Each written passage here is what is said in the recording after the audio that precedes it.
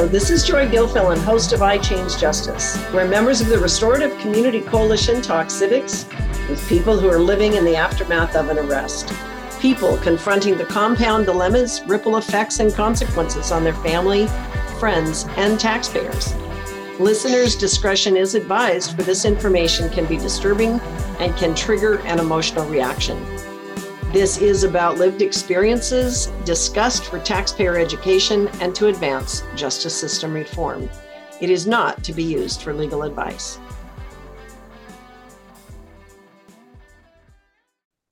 Hello, this is Joy Gilfilen with iChange Justice podcast, and I'm here with a special guest who has been doing walkabout in the subject of homelessness and how it's working with people up and down I-5, how difficult the conversation is, how things have changed, and what's happened. And what is it? The first question I want to ask with you is, what do people who are not living homeless not understand about homelessness? Like, there's really a different experience you have once you are homeless.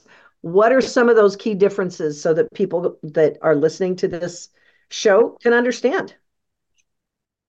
Yes. Since 2020, everything has gotten so much different. And every state and county does their homelessness differently, but depending on how they approached the shutdown, the startup, and where they put their dollars and how they applied it in their communities really, really affected whether or not you can even get services in certain areas and locations.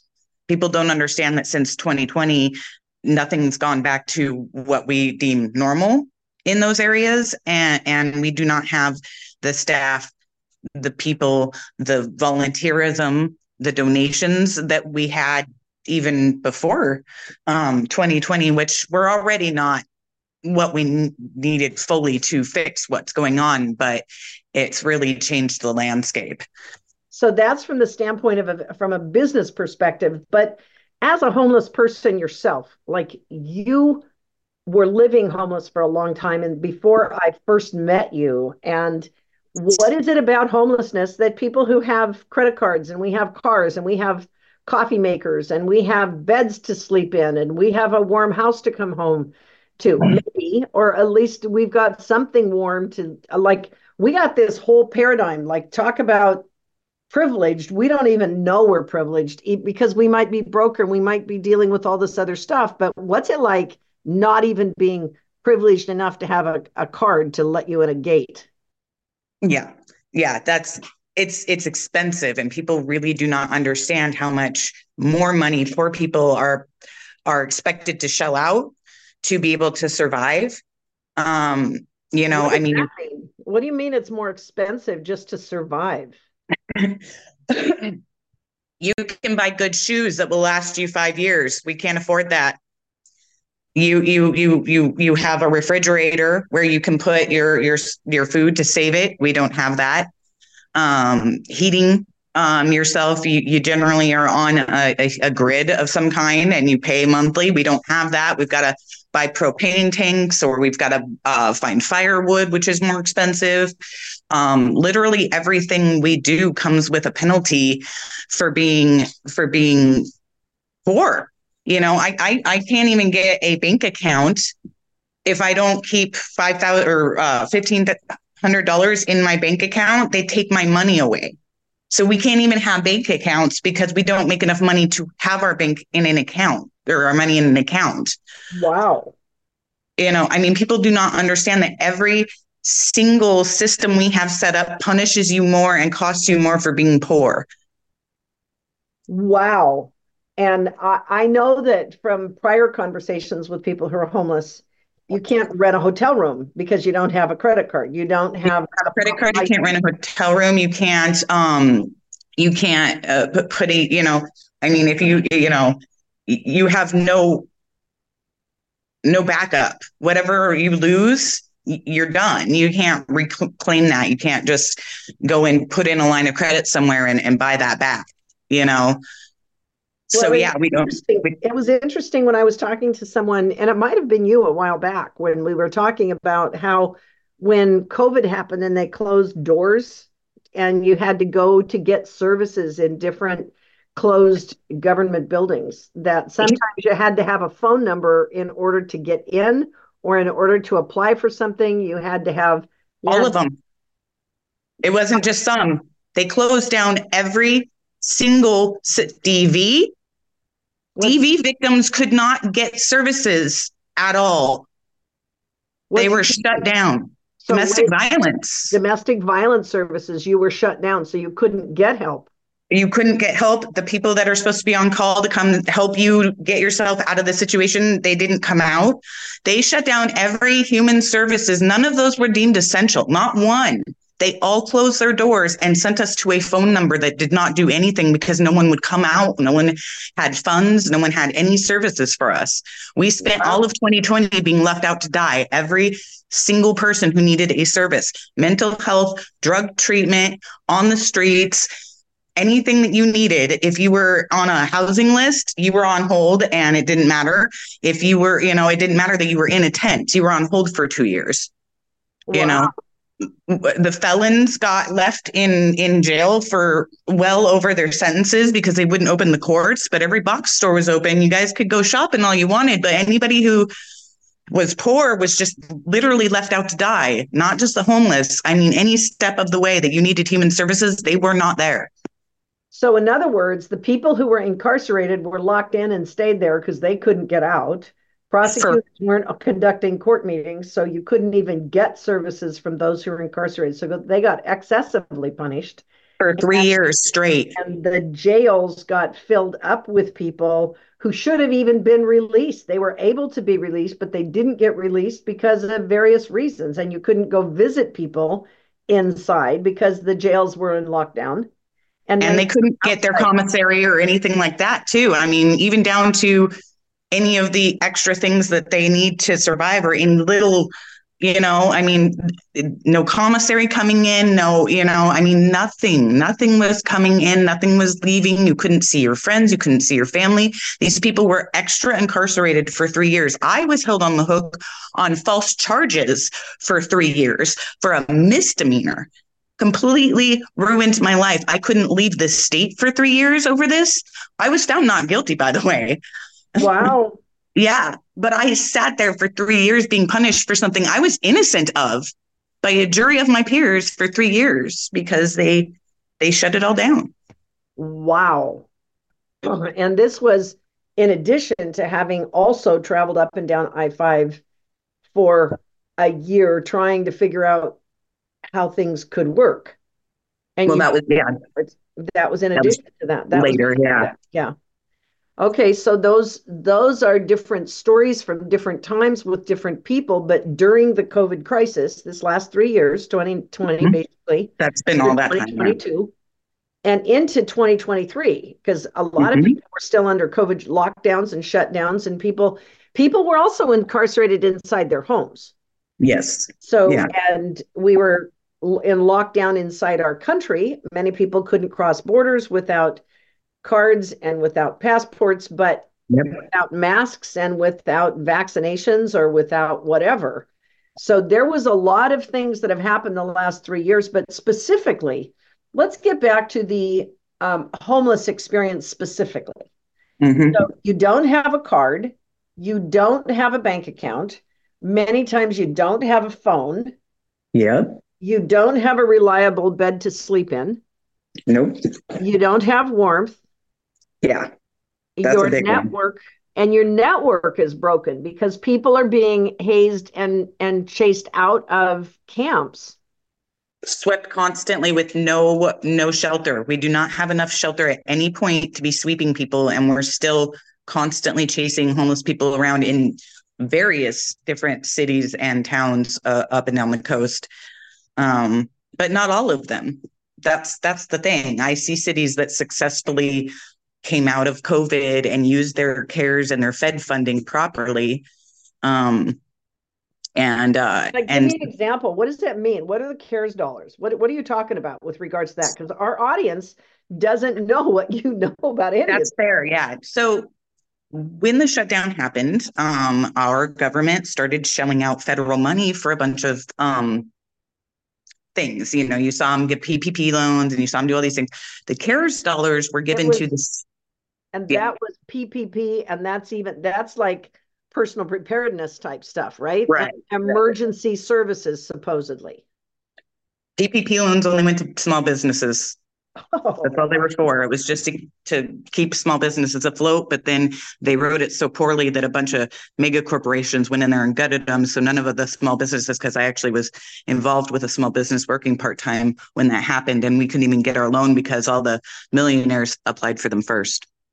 oh, interesting. Mm-hmm. Okay. Yeah, we had to wait for the second, third round. Um, but anyway, so that they gave out all sorts of, but CARES were specifically for city and towns so that they could bolster their services that were now suffering because they'd all been closed down. And it was supposed to help the cities and the counties, fund things, recoup things, and maybe improve things for our new normal. And any city that I've seen while I was traveling this summer and everything was the cities that use their CARES dollars and went, wow, we really need mental health services. We need drug treatment services. We need to bolster our housing, our low income housing, and our community and our uh, education. Those cities are having a far better time and have far less people suffering in their streets by like a very, very noticeable amount. Anybody who decided to spend their CARES dollars doing shady backdoor deals or not putting it towards things that were long-term solution oriented, um, their streets are filled just like ours. Human suffering because the money was not applied where it was needed. So let's talk for briefly about a couple of the cities that you may have seen, or even one of them, that where the CARES dollars were used well, and so the people going into those cities, if or living in those cities, actually were served a little bit. But it's still difficult, I would imagine, because the shock of 3 years of trauma still affected them. But let's talk about the cities who did it well and what you saw there. Well, I was staying in Astoria, Oregon for a while, so I was seeing the seaside Clatsop County area of Oregon, and they were one that did it really well. They invested a lot of their money into their medical. So they funded their hospital that serves low income people and added like they're building a huge new building that's going to house a bunch of mental health services. They've hired a ton of mental health people, and nurses and doctors and social workers and things are going to come in as well. And this is what we call an actual destination town for the homeless. That Uh-huh. coast because they don't we don't die there. It's warm enough during the winter and there's enough there to protect us from the elements. So a lot of people will seek the Oregon coast area, and it's not too far from Portland. So those are destination places. So that means that a good majority of their homeless people don't come from their area, and they don't other them, and they don't punish them for that. They just accept that they are a safe place, and they try to just fix it. You know what I mean? Get them into whatever service they need to be in. And so they spent their money on making sure that their schools had good shop and tech for the laborers because they're a poor community that needs that. Honestly, our schools need that nowadays. And they spent their money on mental health, medical, and things like that. And they don't have the problem with the people in the streets. They don't have the drug abuse openly in the streets, even though it's legal technically there, just like it is here. They don't have any of that because they put their CARES dollars where it was actually needed personally and nationally. You know what I mean? Like they looked at the whole picture, not just, this little spot where they're at. So what you're saying is that not to promote it as a destination center, because not everybody's city wants to be called a destination center for homeless. But Nobody what does. we're talking about is that this is a city who did some things right. And then if every city in our community and our nation did that in their community, it would help the whole community lift itself up like a rising tide lifts all boats. Yes. Well, and I'm not saying that I'm not saying it's destination now. It has always been because of the weather, not because of what they've done. And I'd like to make Oh, that distinction because so many people like to say, well, if you give them services there, they'll all flock there. And that's not what's happening there. They've always been a destination location before all of this for forever because of the weather. So I any place where there's less harsh weather is going to be a destination location. And nobody talks about that because they want to pretend like it's the it's services. Anytime yeah, it's talked about being a destination, it's in a negative. And so they're like, how do we stop them from coming here instead of like acknowledging like, well, of course they're going to come here instead of Michigan, or New York, because they don't freeze to death as often in the winter in these areas. So that's why they're a destination. And people, the wrong people talk about it and they don't make these connections and they don't look at the data that is actually out there and see that that is why they migrate to these areas. That's why California is a destination. It's not because it's California, it's because it's always warm. You're not going to freeze to death on a beach. You got it. know, people do not think about that. They just, they move out because, they all come here because they want to not die in the winter because they don't have a shelter when there's a snowstorm. So when you went to some of these other cities, they may have had better shelter options. They may have had better first aid options. They may have had better use of being able to show up to help people with fentanyl or Yep. addiction issues. Because I'm imagining, and I don't know if this is true or not, and I'm imagining that fentanyl and a lot of the hopelessness that started to show up over the last year or two has really affected living homeless. Is that true? Absolutely. Absolutely. Absolutely. In 2020, when we were trying to get shelters during the COVID shutdown that actually were not super spreader events where everybody's going to get sick and have problems, we did have this hope at the beginning that if we just showed ourselves and how we were suffering that they would help us because that's what we kept being told. During this COVID, the government's got you. It's got everybody. We all just need to get together. And so, we had that hope. We did. I saw it, and they took, they took it away. They took it away. They ripped it out of us because they kept refusing to acknowledge that this was an issue. They kept refusing to understand that they'd taken away these services, whether it was by design or just their lack of planning. Who knows? I'm not going to put evil on people just out of, but they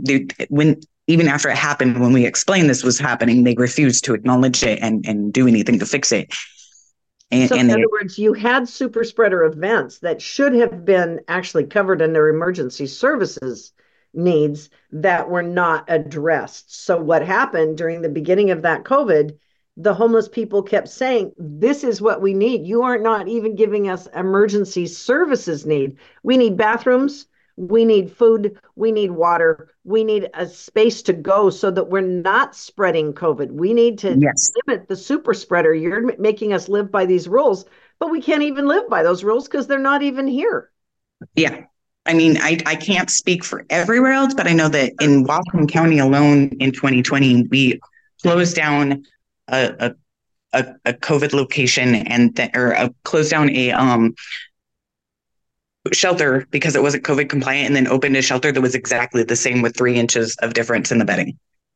Wow. And the emergency services needs. I mean, I remember before we went into the 2021 winter period, there was that whole period where the homeless were trying to galvanize together. There were a lot of people in the community trying to help the homeless, and even they were pushed against because we had a crisis situation on January 28th where our downtown was locked down, and the homeless and the hazing and the creating of civic refugees, people running away from problems because there was no services to help people. And that's exactly why we wound up on the front lawn on 2020, because all of the beginning of 2020 up till November, when they actually started camping out there, we had been telling the city and the county, we don't have these services. You shut them down. We have nowhere to go. We have nowhere to put these people. The one shelter that we have that doesn't have any more beds or any more safety measures, that's not CDC compliant, that's not compliant with any of these regulations that we're supposed to be following, is already full. We have nowhere to put these people. We have 250 people out here, just the ones that are asking for services, not the ones that you have to go in and find, and we have nothing for them. And they proceeded to vilify us. They proceeded to terrorist jacket us, and they attacked us. They attacked us for asking for shelter. They attacked us for asking for food and medicine and proper access to getting COVID testing that they had put all the way in Linden. So you had to drive 45 minutes away just to get tested. That didn't just affect the homeless, that affected everybody in Whatcom County that didn't have the ability and time to drive 45 minutes or away. The ability to drive. I mean, if you're homeless, you don't Yeah. have the ability. Oh, And the toilets were closed. People with that took buses for years. I mean, it affected anybody who didn't have the privilege of owning their own car and having an hour to go drive up to Linden to get a swab in their nose. Meanwhile, and then we also, for some reason here, took all of our COVID things and put them in different spots so that you had to go seek them. Like Oregon, they kept their COVID tests and their vaccines at your doctor's office. You could go into your doctor's and get your medical attended to. We took that right away from everyone and made them go to separate buildings and make separate appointments just for that. I mean, that's interesting. Yeah. So we got fractured. So the system got fractured. The homeless people got fractured. The first responders got fractured. Mm-hmm. The utilities and public services got shut down, like toilets got shut down, garbage stations got shut down. It's almost like there was this blanket pall of services that got ripped out from underneath it. And Absolutely. The average person who has a car, who had a credit card, who could go to the store, could get masks, could get COVID tests. We survived it at one level, but the homeless people and the people who were trying to help the homeless were really traumatized at a whole different level. Right. And they were traumatized by the powers that be, the government, the national and the local, and all that from all the way up and down. And they're already at a disadvantage. They're already in the system negatively. They already have, so many have records, so many have distrust of the government already. And then they locked up, shut down, opened the box stores for everyone and let us all out there to die, And so there's this complete hopelessness now that stems from being misled, told that they would be there, told there was funding and everybody be taken care of, only to be not taken care of. And when we brought up being not taken care of, being punished for talking about it, and it went from, I want to get clean off meth because I don't want to find blues in my meth, to, hey, do you got any blues? From 2020 to 2023. Same person will now seek fentanyl because they're so hopeless that they just want it to be over. People that were trying to get clean in 2020, people that I was helping with my outreach who wanted to get clean and get into services and get housing, are so hopeless now they're trying to kill themselves with drugs, street drugs, because it's real. So it's completely flipped upside down as a result of how it was. Absolutely. And today now, those people are now victimized and being victims of hopelessness. And so what was this the same, like you were talking about what happened in Whatcom County? Oregon was different. How was California as compared to what happened in Oregon? And that's the thing. The small areas of California that don't view themselves as big cities, they applied their funding in a lot of those areas properly, and you don't see the human suffering. It's only places, and this is very a personal observation of mine, Sure. It is places where the government leaders and powers that be that control the funding for these things talk about how they can't fix it. It's this Ah, big, ambiguous problem that no one's going to fix, and it's not their fault, and it's nationwide, and they can't do anything about it. And you hear that in LA, you hear that in San Francisco, you hear that in Seattle, you hear that in Portland. Unfortunately, you also hear that in Whatcom County, and we are not big enough to be talking like that at all. We keep comparing ourselves to those cities, and per capita, we are not even close. So it's disingenuous to, well, Seattle can't fix their problem, Portland can't fix their problem. Yeah, they're literally 10 times bigger than us, bro. We've got far more funding and less humans per capita. That this is a finite problem in our area. wow, But that's interesting. So you're talking about there's a difference in corporate attitude, in corporate political attitude in each yes, different city. You've got a difference in mental attitude about how to help your city and how not to. You've got a difference that happened with the people in the streets feeling like they could get help. And for a while, they held out. And then constant battering and yep, constant withholding of services, and eventually that pivots over and people become upside down in their attitude and their behavior. And that leads to a lot of the fentanyl drug and the misuse, which is now absolutely. cascading into a bigger negative. You've got not only the some city and county political leaders saying we have enough sheltering beds and enough services when that is absolutely fundamentally untrue and just a downright, I hate to say it, but they're lying. They're Mm-hmm. lying at this point because they know the facts, they know the numbers. We do not. And so any place where they say, where they have that othering narrative so hard, well, they just don't want it. They're not seeking it. These people are choosing to be out here. Those are the places where you see the hopelessness and the human suffering, because you're already being treated like an animal in the street, and you say, can I have help? And they go, oh, there's a bunch of services. And then you call, you find a payphone, you borrow your buddy's cell phone, you get one keistered out of jail, whatever, and you call 15 dead lines, and nobody's got anything for you, and all the waiting lists are closed. There's no services.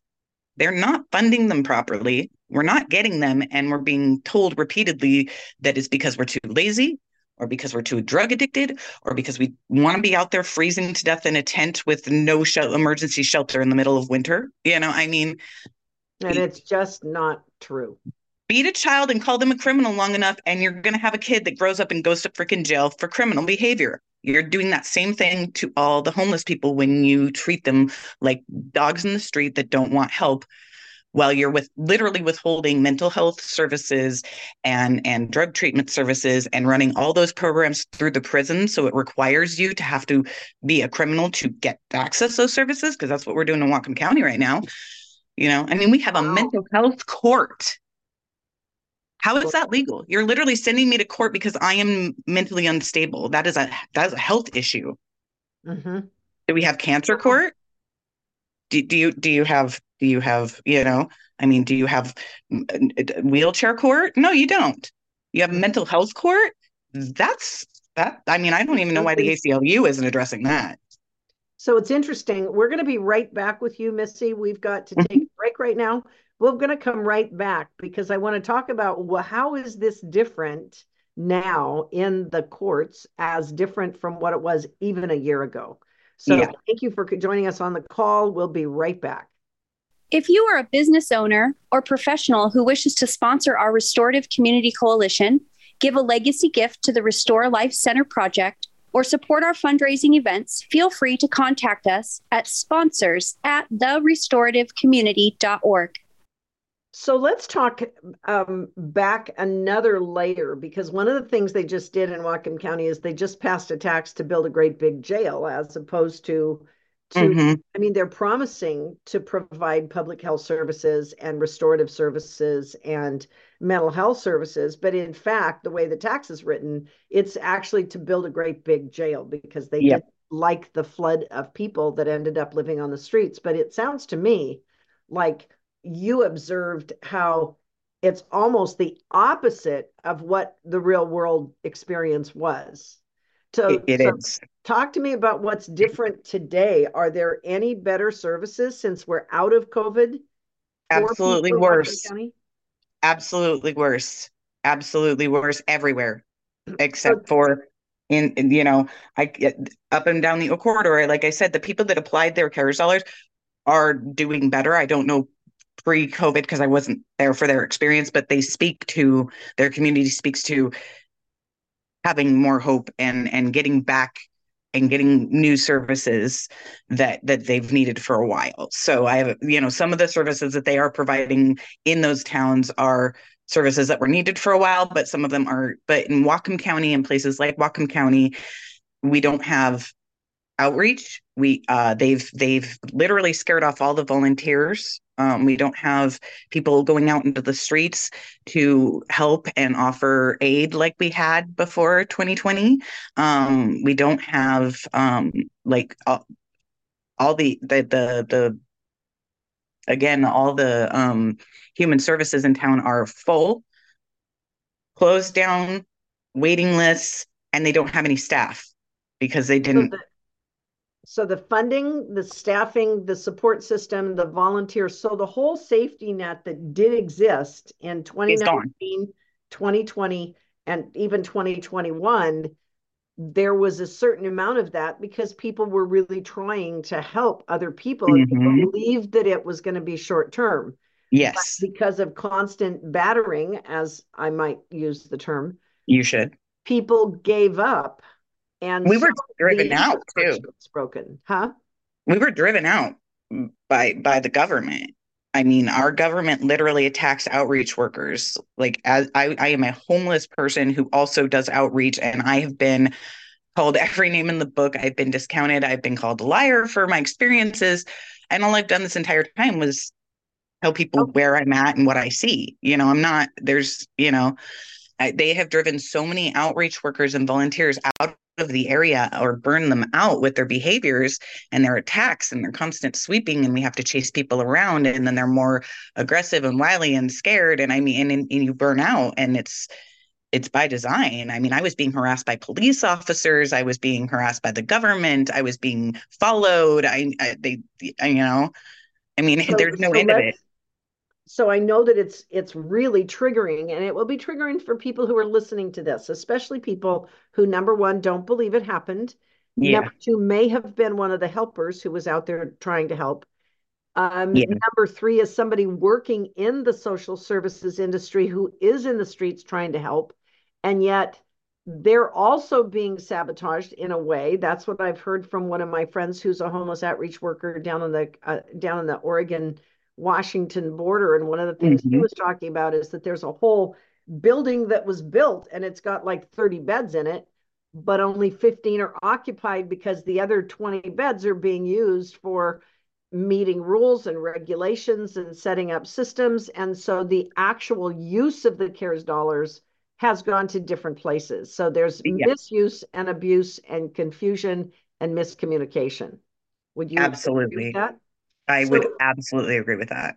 so in the places that you were in, that good use of CARES dollars happened, and there were smaller cities and places where people started to do this. Did you see, because this is to validate that the solutions that were originally intended made a difference and it was Yeah. much better? Talk to me about how you could see that it was better. So let's take a story. They're a tourist town, but they're also a destination homeless town, so they have that to contend with. But they have this tourist industry, so they can't be having a bunch of people out in their streets. Right. But there's not that punishment. They don't sweep them. They help them. You find somebody who's in an area location they're not supposed to be in, and hey, what do you need? Let's meet you where you're at. They actually provide them with the services and get them moved to an area that's safer for them, whether they can get them into shelter or whether they can, you got to be out in this tent for a little while, but we got you on a list here. Um, the they have garbage cans on every corner, so there's not the debris in the street, there's not the garbage everywhere, there just isn't. Everybody uses the garbage cans. Even if you see garbage right here, you'll pick it up and throw it in that garbage can just right down there. So it's not just the people that have access to the garbage cans, but when you see litter, you're more inclined to pick it up when you have a garbage can to throw it in right there. So they've got garbage cans on every street corner. They've got bathrooms everywhere, public restrooms. They don't shut them down. There's not the, oh my God, people are doing drugs in here. And they don't have that because it's not punished and maligned and treated in such a way that it drives people to behave worse because of the way they're being treated. So what you're So, saying is that by respecting the fact that people have essential human needs, toilets, yes, water, sleep, we sleep. have to be able to lay down and take a nap, whether it's even on a concrete street or a bench or whatever. People Yes, have to sleep. Those are have to essential sleep. human needs. Yes. When you can at least provide those in any city anywhere, it raises the morale and the belief. And when you've got garbage cans, people, whether they're homeless or not homeless, they're more likely to pick Like, up and put it in the yes, garbage can because there's a place to put it. because there's a community expectation that was set out there. Look, we gave you the service. Now you can use it. And when you give the service, everywhere I go, when I see them give the service properly, it works. When Right. they So, hamstring it or mess with it or put, barriers, or it doesn't work. But if you just put your garbage cans out, hey, everybody's expected to put their litter in the garbage can. Enough people are going to do it that it cleans up your city. Hey, we've got bathrooms on every corner. Guess what? You're not going to see poo in your streets because everybody uses the bathroom, even the junkies, even the mentally ill, even we all use the bathroom because it's there. You can't take away the public bathrooms and take away the garbage cans and take away any ability to be able to use the bathroom, get a full night's of sleep, or clean up the garbage, and then go, gee, I can't understand why our houses or our cities are filled with poo and garbage. You took away our ability to clean up after ourselves and execute a basic human bodily function. Of course it's going to be in your streets. It's wow. logic. Wow, that's really profound. That is new information for a lot of people because that's not the thing that we're talking about. When you read the news, you hear these stories about things. And Mm-hmm. it was interesting. I did a review, a news story about what's happening in San Francisco, for example, and that there is actually a lot of people who are finding ways to do business, finding ways to do things in San Francisco that were positive in downtown San Francisco. And yet, Yep. some of the news media was, San Francisco's a dying town, all this misery. What was your experience in San Francisco or in Los Angeles, or did you go that far south? I didn't go to Los Angeles. I wound up going to San Francisco, but I can tell you, their Skid Row, and I'm using air quotes for people that can't see my hands. Um, Right. their problem block is butted right up next to the financial district. So you Ah, walk down a clean street with clean garbage cans, and they've got human beings on every street corner and on every street constantly sweeping up and cleaning up and making sure everything's put away, and every business has a armed security detail at the door to make sure everybody behaves and does everything. And then you walk one block away and it is tents and garbage and human misery. And there's a big, big uh, row of blockade against them and the rich. wow. And they're constantly kicked out of the rich area. And that street, I mean, literally you walk off of financial and off this nice, clean, pristine ground into graffiti, litter, garbage, human waste, all this, because they don't deserve to have the same services. They don't get the guys on every corner sweeping and doing. If all of San Francisco did what they do with the financial district and housed the people that were in Skid Row and then cleaned up that street and put all those services into equally, all their streets would be cleaner.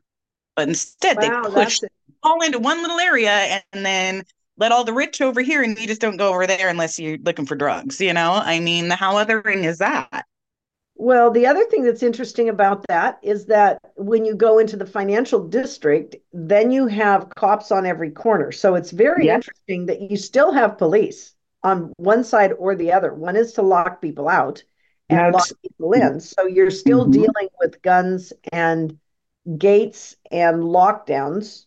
Yep, Yet few people understand that when you're going into the rich district, that's what you're doing is you're getting locked down and locked in. So gentrification has a different story still locks, it's gates, it gungs and gains or whatever, Yep.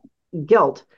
Yep. But this is the other side. So that's an interesting observation. What else did you notice in the different cities that was just remarkable? I'm not saying that it's a right or wrong. What else? Right.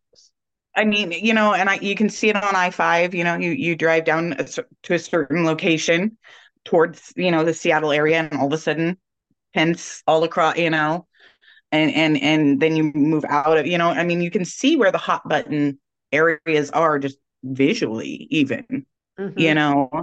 and when you see them, if you read the local news like I did that, because I was again kind of studying as well, while I was traveling, because this is a hot button interest to me, and I was very curious to see like what did everybody else do, because I know where I was at during this time and what went down, and I've heard, but I wanted to see with my own eyeballs, and so you can very much see where the human suffering is, and then when you look at their news and their media and local media and their local news and their it again, you're going to see that narrative of these people are bad, these people are not trying hard enough, these people them, they're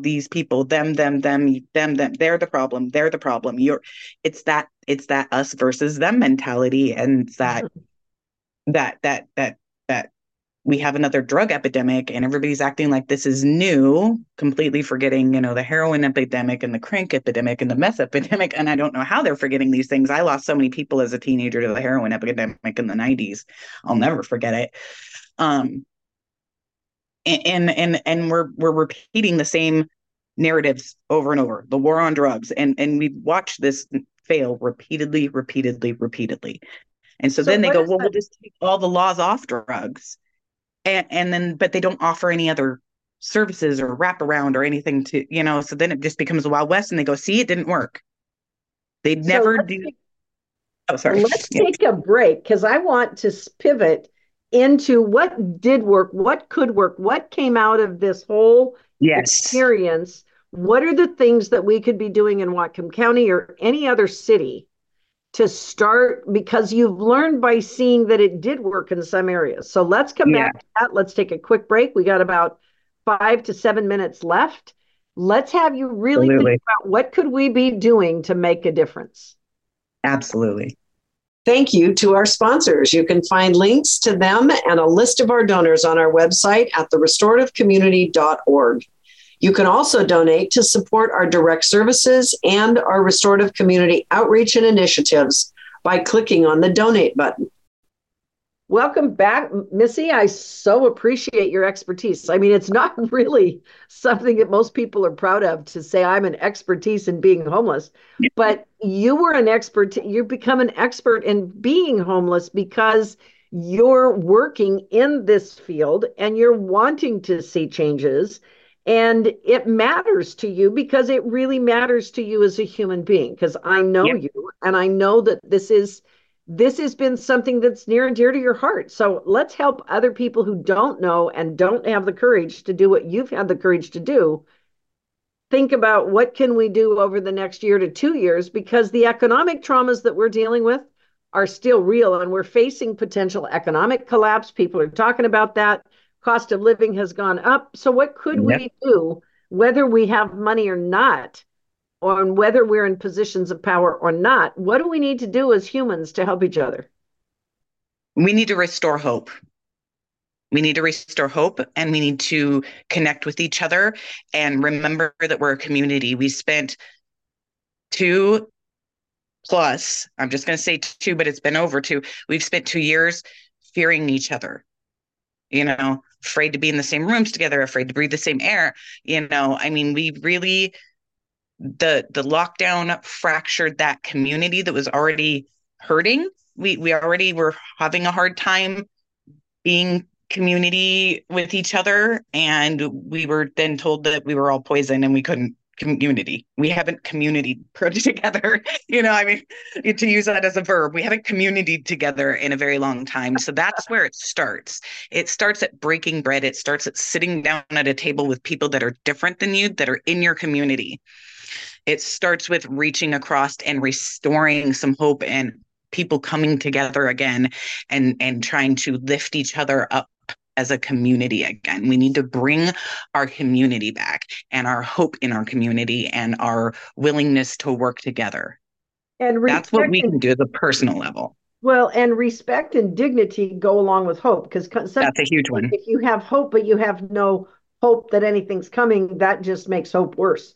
Right. So it's actually the fact that you have the experience of talking, the experience of being communicated with, the experience of even being able to work together. I know when I was working with some of the people in one of the homeless camps, I was talking with them about what they said, and they said, if you've at least got a garbage can, you can pick up your stuff and put it in garbage cans. So exactly, simple public services like garbage cans, absolutely, on a faucet, toilet that's open 24/7 instead of only 9 to 5. I mean, my gosh, they open some of our shelters and they say, well, you can go there at 8 o'clock at night and you have to leave by 5 o'clock in the morning. Well, what are you going to do if it's freezing out the rest of the time? And where does that stuff go? That's the other thing I saw down the coast is that any place that opened the shelter when fall and winter hit and don't close their emergency shelter until spring, far more successful at not only not having near as many exposure related or exposure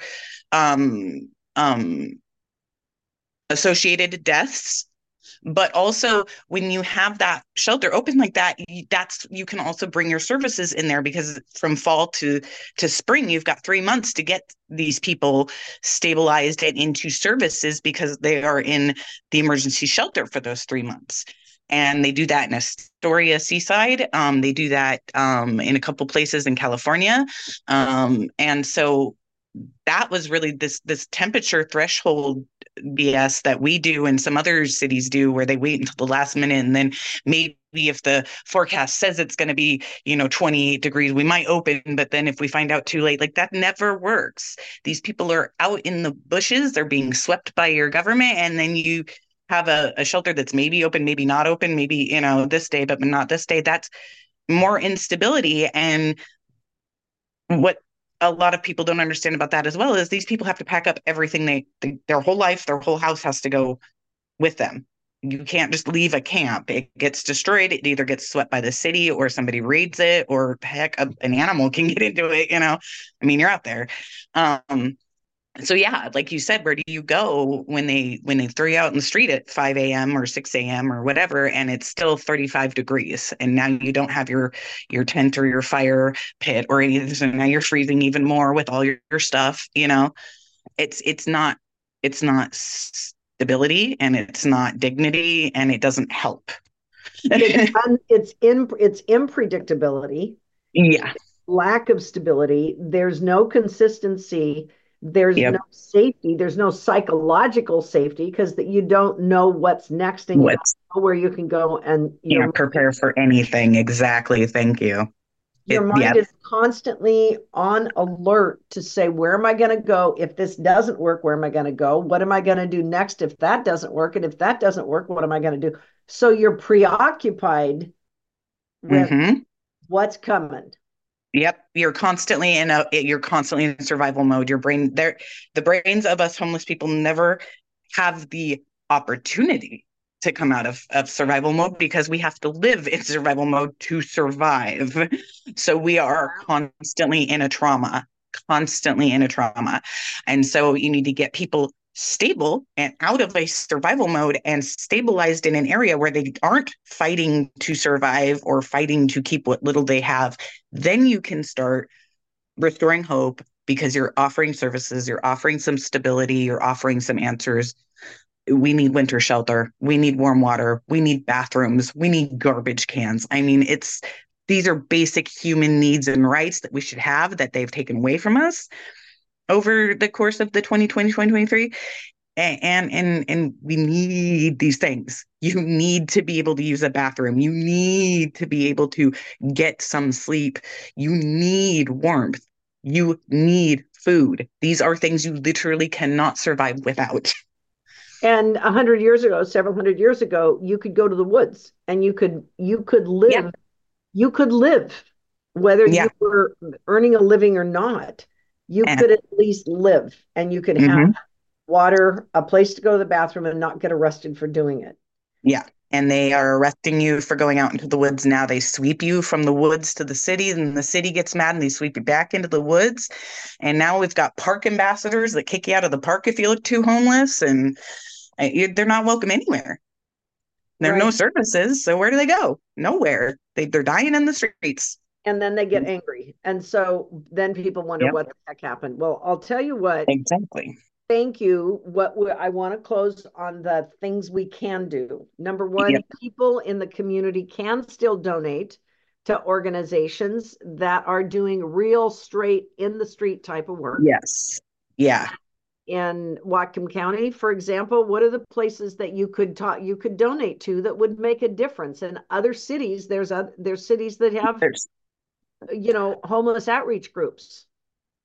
I from personal experience as a homeless person and then as an outreach person, I choose to donate to more of the mutual aid people when I see that they have boots to the ground and they're handing warm things and solutions and hope to the people on the streets. That's where I put my money. I Uh-huh. don't put it into the big nonprofits where I know that 90% of my donation goes to admin costs and cookies for people who aren't doing their job. I Right. just don't do that anymore. I can't even seek services from those places. Never have been able to. Why would I donate money to them? They keep telling me they have services and then they don't have services, and they keep the smaller people that are actually doing the on the ground work out of the game because they want the money for their admin costs and their BS and all this stuff that doesn't help the people on the streets. So personally, as a homeless person and as an outreach person, I put my money where I see it's going directly into the needs and the hands of the people who actually need it, and it's providing actual help. So that's my personal, and I advocate that anybody do that. I That's know that also what you do with your volunteer time, right? exactly that as well. Yes. Yes. I only give my time to people and places that are actually doing the work. And I do sometimes have to suck it up and work for the county at an emergency shelter because I'm the one who knows the people and I know that I can help, make sure that they get dignity at their sheltering, when the county does finally open one up, every once in a while. But that's because I want to be in there and make sure that they're getting the hope and the dignity that I feel like, our cities and counties aren't really given in some of these locations, Whatcom included. But for the most part, my on the ground and my donation time, energy, money, any of that goes towards, yeah. I look at what they're doing.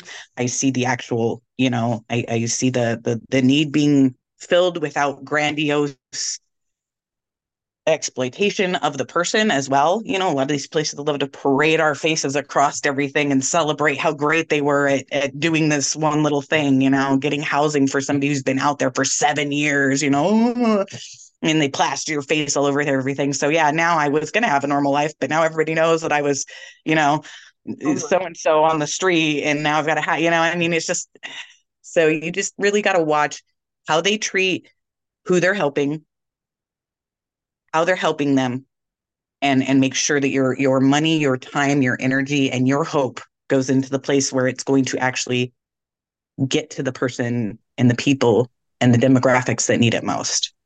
So That's how that's you do it. awesome. Thank you. And I would like to appreciate and thank you very much, Missy, for being willing to step forward, to being willing to share these different paradigms, because we have to learn how to help Mm-hmm. each other as humans. We have to rebuild our safety nets in our communities.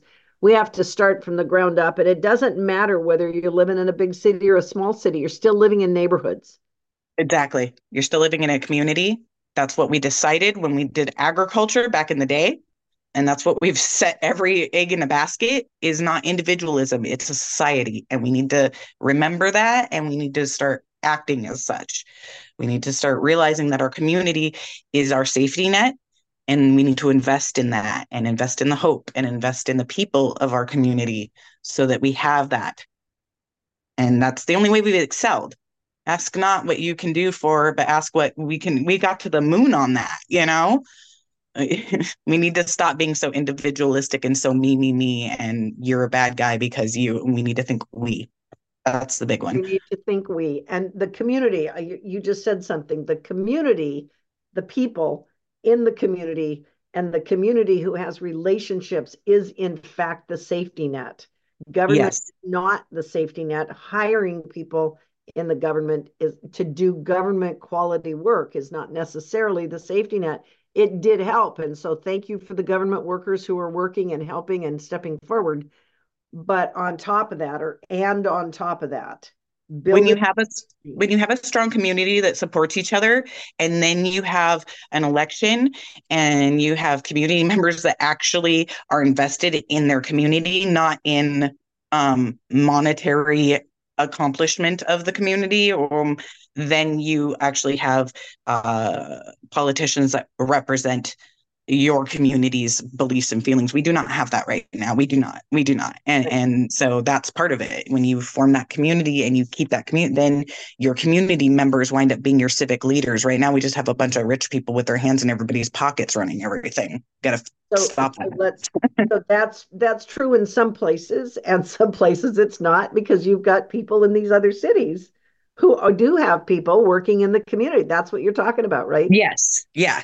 The cities where the community people and the communities are strong and they're all supporting, and then they're all voting for people that actually have their best interests at heart. And so again, it's that community. Yes. So that's how democracy works, and works well. Yes, exactly. Thank you so much. It's a small little endeavor, Joy. I think we can fix it by tomorrow, right? We can. Thank you so much for your time. Thank you for your effort. Thank you for the research. Thank you for your clarity and being able to speak about this. It's really appreciated.